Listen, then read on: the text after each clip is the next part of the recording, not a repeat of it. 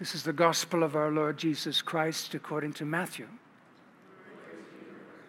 Now, when Jesus heard that John had been arrested, he withdrew to Galilee. He left Nazareth and then made his home in Capernaum by the sea in the territory of Zebulun and Naphtali, so that what had been spoken through the prophet Isaiah might be fulfilled. Land of Zebulun, land of Naphtali, on the road by the sea across the Jordan, Galilee of the Gentiles. The people who sat in darkness have seen a great light. And for those who sat in the region and shadow of death, light has dawned. And from that time, Jesus began to proclaim, "Repent, for the kingdom of heaven has come near." And as he walked by the Sea of Galilee, he saw two brothers, Simon, who's called Peter, and Andrew, his brother, casting a net into the sea, for they were fishermen. And he said to them, "Follow me, and I will make you fishers of people." And immediately they left their nets and followed him. And as he went on from there, he saw two other brothers, James, son of Zebedee, and his brother John, at the boat with their father Zebedee, mending their nets. And he called them. And immediately they left the boat and their father and followed him. And Jesus went throughout Galilee, teaching in their synagogues and proclaiming the good news of the kingdom and curing every disease and every sickness among the people. The gospel of the Lord.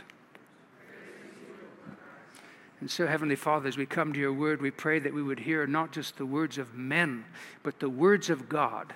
And this we pray in Jesus' name. Amen. Please be seated. I want to take that as my text this morning from Matthew's Gospel, chapter 4. Matthew's Gospel, chapter 4, beginning at verse 12. If you're making use of the Pew Bible, you can find that text on page 962. Matthew's Gospel, chapter 4, and beginning at verse 12. And this morning I want to talk about Jesus the light. Jesus the light, in particular, Jesus the light that delivers from darkness and shows us the way. Jesus the light who delivers from darkness and shows us the way. And so firstly then, Jesus the light who delivers us from darkness. Indeed, notice again verses beginning at verse 12. And it says, when Jesus had heard that John had been arrested, it says John the Baptist, Jesus withdrew into Galilee. And leaving Nazareth, he went and he lived in Capernaum by the sea in the territory of Zebulun and Naphtali, so that what was spoken by the prophet Isaiah might finally be fulfilled. And Isaiah said, "And the land of Zebulun, the land of Naphtali, the way of the sea beyond the Jordan, Galilee of the Gentiles, the people dwelling in darkness have seen a great light. And for those dwelling in the region of the shadow of death, on them light has dawned." And so Jesus is the light that delivers from darkness. And certainly this is what Jesus was doing in the Galilee, in his ministry here toward the beginning of his ministry, delivering people from spiritual darkness. Now, the interesting thing is the reasons why, I suppose, that Jesus ended up in the Galilee in the first place. One reason seemingly was purely circumstantial, and that was to escape the heat, as Matthew describes it in Judea. Indeed, notice again verse 12. Now, when Jesus heard that John, that is John the Baptist, had been arrested, he withdrew. He left the area and went to the Galilee.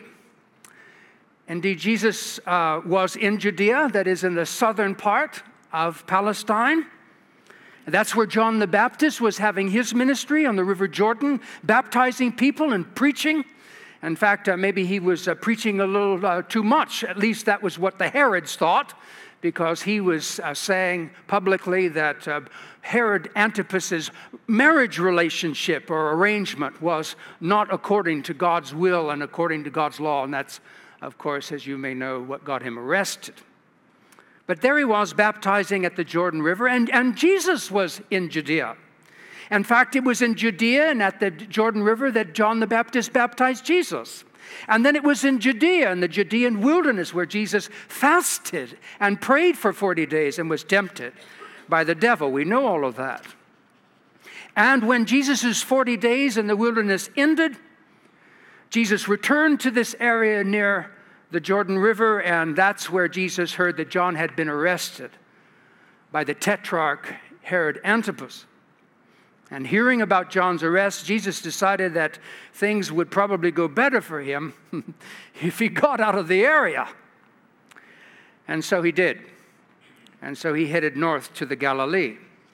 And so the first reason Jesus was in the Galilee was seemingly purely circumstantial. The second reason why Jesus was in the Galilee, Matthew says, was to fulfill the words that had been spoken by the prophet Isaiah centuries earlier. Indeed, notice again verses 13 and 16, or from 13 to 16. And leaving Nazareth, Jesus went and lived in Capernaum. That's the city of Nahum, by the sea, in the territory of Zebulun and Naphtali, so that what was spoken by the prophet Isaiah might be fulfilled. Quote, the land of Zebulun and the land of Naphtali, the way of the sea beyond the Jordan, Galilee of the Gentiles. The people there dwelling in darkness have seen a great light. And for those dwelling in the region and shadow of death, on them a light has dawned. And so leaving Nazareth, which was apparently his first stop in the Galilee, he went from there to Capernaum. In fact, as you read the Gospels, you see that Jesus made that his home. In fact, in the Gospels, it's sometimes referred to as his home. There was they talked about him. He went to the house in Capernaum. That was where, by the way, where James and John and Peter and Andrew were from. Nazareth was the place where Jesus grew up, but Capernaum was the town that he made as his headquarters, or his, if you like, his base of operations while doing ministry in the Galilee. And then it says that this was the territory of Zebulun and Naphtali, which you might scratch your head about that. But Zebulun is a reference to the ancient Israelite tribal territory that made up the western region of what we know as the Galilee. In fact, Nazareth was located in that territory, in the territory of Zebulun. And then Naphtali is a reference to the ancient Israelite tribal territory that makes up the northern region of what we know as the Galilee. Indeed, it is there that in the territory of Naphtali that the town of Capernaum is located on the northern shores, right on the lake of the Sea of Galilee. And Matthew says that Jesus is coming into the Galilee, into the territory of Zebulun and Naphtali, was to fulfill what was spoken by the prophet Isaiah in verse 15, the land of Zebulun and the land of Naphtali. This is exactly where he went. The way of the sea, beyond the Jordan, the Galilee of the Gentiles. The people dwelling in darkness there have seen a great light because they've seen Jesus. And for those dwelling in the region of the shadow of death, on them a light has dawned. Or if you like, the rising of the sun has risen over them, over the eastern horizon. It's interesting, in 1914, Linda and Victoria and I went to Israel. In fact, there was, well, in addition to us, 10 others from Holy Cross that went. It was, for me, by far the most extraordinary experience of my life. to finally, I think I was 51 years old or 50, 51, to finally go and see the places that I had been reading about for years. And we went to Capernaum and Nazareth and all of these places. But when we were in Tiberias, which is right in the center of the lake on the western shore, we were told by our tour guide, now the sun is going to rise and tomorrow morning is going to be a completely cloudless day. And sunrise is at 6 o'clock something in the morning, right? And so I got up to see this sunrise over the lake, over the Sea of Galilee. I don't know where the girls were, but I was there. And it was extraordinary. When I got out there, and there were a few others, it still was dark and the sun had not come up over the mountains that are on the eastern side of the lake. And then all of a sudden, that glimmer, that spark, and then the whole sky lighting up. And the people dwelling in darkness have seen a great light, Jesus. And for those dwelling in the region and shadow of death, in the territory of Zebulun and Naphtali, right where I was standing on the shore of the Sea of Galilee, on them the light has dawned. And so that's what Jesus was doing in the Galilee. And why he went there was to be a light and to deliver the people who were living there from spiritual darkness. And delivering people from spiritual darkness is what Jesus is still doing today for people like you and people like me. Indeed, Jesus wasn't light only for those living in the Galilee 2,000 years ago. Jesus is the light of the world, and he was the light of the world both then and now. He is the light of the world. In fact, that's how he describes himself in the Gospel of John. John chapter 8 and verse 12, Jesus didn't say, I was the light. Jesus says, I am the light of the world. And whoever follows me will not walk or live in darkness, but will have the light of life. Or if you like, will have light to live by. And that's what we need. We're always turning on lights. Can you imagine what it would be like in your house if you couldn't turn on the lights? We need light even when it's dark. I always appreciated something that C.S. Lewis said in a lecture delivered to the Socratic Club in 1945. He said this, I believe in the sun not only because I can see it, but because by it I can see everything else. Listen to that. I believe in the sun not only because I can see the sun, but because by the sun I can see everything else. And we believe in Jesus not only because he himself is a shining and bright light, but because by his light we can see everything else and for what it truly is. To see things the way that God sees things, which is a true way of seeing things. And so that's the first thing. Jesus is the light that delivers us from darkness. Secondly, Jesus is the light that shows us the way. Notice again, beginning at verse 18. And while Jesus was walking by on the shore of the Sea of Galilee, he saw two brothers, Simon, who he would later call Peter, and Andrew, his brother, casting a net into the sea.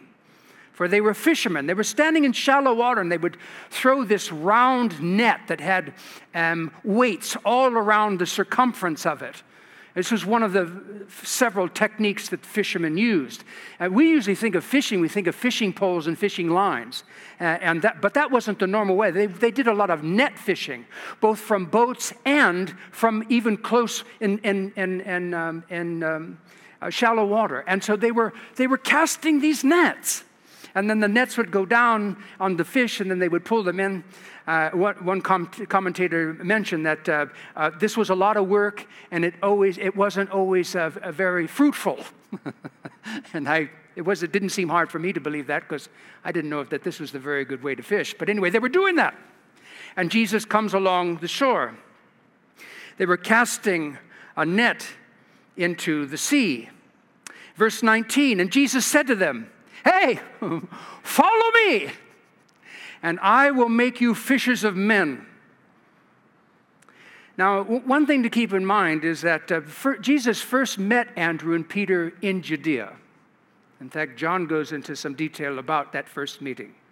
And so this was not the first time that they had met Jesus, but this seems to be the first time that he formally calls them. And so in verse 19, he said to them, "Follow me, and I will make you fishers of men." And immediately they left their nets and followed him. In verse 21, and then going on from there, now it's Jesus and Peter and Andrew, his brother.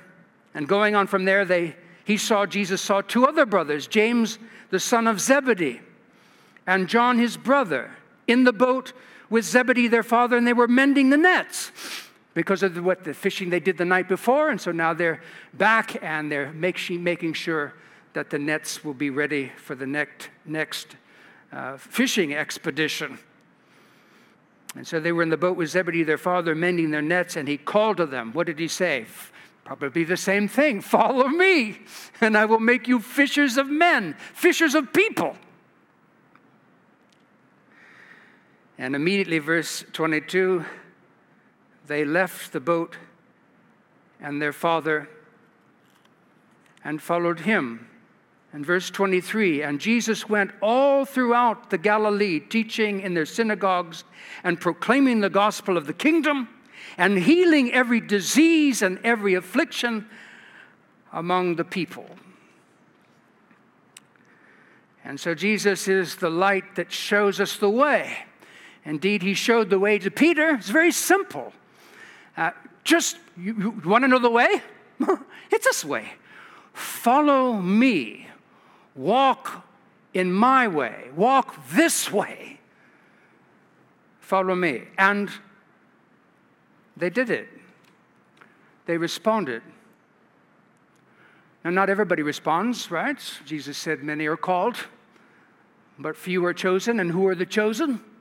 Well, the chosen are those who answer the call. If you want to know whether you're chosen, ask yourself, am I answering the call? It's not difficult. And so he showed the way to Peter and Andrew, and then he showed the way to James and John. In fact, we read in another passage, I think Luke chapter 5, that actually all of these guys knew each other. Peter and Andrew, James and John were from different families, but they were actually business partners in the fishing business. And so Jesus showed the way to James and John, said, "Follow me," and they did. And then Jesus showed the way to the people in the Galilee. Notice again, verse 23, and Jesus went with his disciples all through the Galilee, teaching in their synagogues and proclaiming the gospel of the kingdom and healing every disease and every affliction among the people. It's estimated that in the time of Jesus and at this time about which we're reading, there were approximately 300,000 people that lived in the Galilee, located in approximately 200 towns and villages. So Jesus had lots of places to stop off and to teach in their synagogues or proclaim the gospel. In fact, in verse 17, Jesus picks up right where John left off. Now, John's in prison in Judea, and Jesus picks up his message and says, repent, change your mind, change your life, turn from the things that you're doing now and turn to the living God, for the kingdom of God is near. The kingdom of God is at hand. The kingdom, in other words, the kingdom is so close you can reach out and touch it. And you can see it with your own eyes because the king of the kingdom is right before your eyes. And so he proclaimed the gospel, and then he healed every disease and every affliction, giving people an illustration, showing people what it's like in the kingdom. There's no sickness in the kingdom. There's no blindness. Jesus healed the blind. There's no death. Jesus raised the dead. There's no palsy or paralysis. Jesus raised those who were paralyzed. There's no any of that in Jesus. In fact, it's very interesting. He healed every affliction. In fact, if you came to Jesus, he wouldn't have said, I'm going to need to refer you to someone else on that. He healed every affliction. God come in the flesh. And Jesus is still showing the way because Jesus is the way. He wasn't the way then. He was the way then, and he is the way now. As he told his disciples on the night that he was betrayed, John chapter 14 and verse 6, I am the way. I am the way. I'm the truth and the life. No one comes to the Father except through me. And so Jesus is the light that delivers from darkness, the light that shows us the way. I wonder, are you walking in that light? And are you following in his way? C.S. Lewis again, in another book, The Great Divorce, he wrote this. He said, I don't think that all who choose the wrong way perish, but their deliverance comes by getting back on the right way. I don't think that all who choose the wrong way perish, but their deliverance from perishing comes by getting back on the right way. When I read that the other day, it made me think of Jesus' words in another place. I think you've probably heard them. In Matthew chapter 7, beginning at verse 13, Jesus said, enter by the narrow gate, for the gate is wide and the way, the road, is easy that leads to destruction, and those who enter by it are many. For the gate is narrow, and the way is hard that leads to life, and those who find it are few. I wonder, which way are you on? And where is it taking you? Let us pray.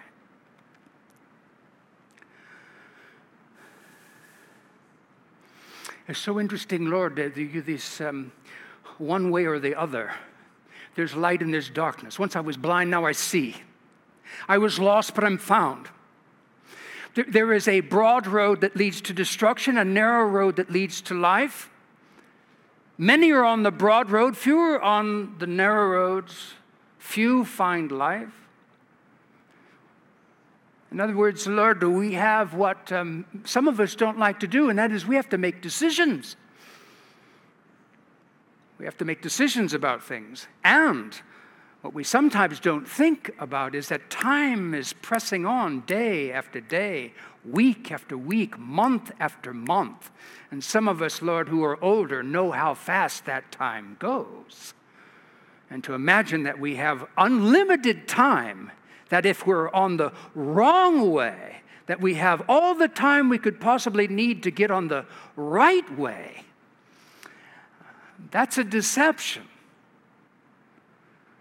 As Euripides said, death is a debt we all must pay, and the time comes when no decisions can any longer be made, but the decisions are what we maybe have decided or not decided is set in stone, and that's it. And so this is the time of testing, and this is the time of decision. This is the time to turn to you, to hear your voice, and not only hear it, but respond to it. And so, Lord, help all of us. God, Lord, I pray that there wouldn't be anyone who would hear and not respond, but respond and make the Son with whom you're well pleased, Lord of everything. May that be true in my life and true in all of our lives, we pray. In Jesus' name. Amen.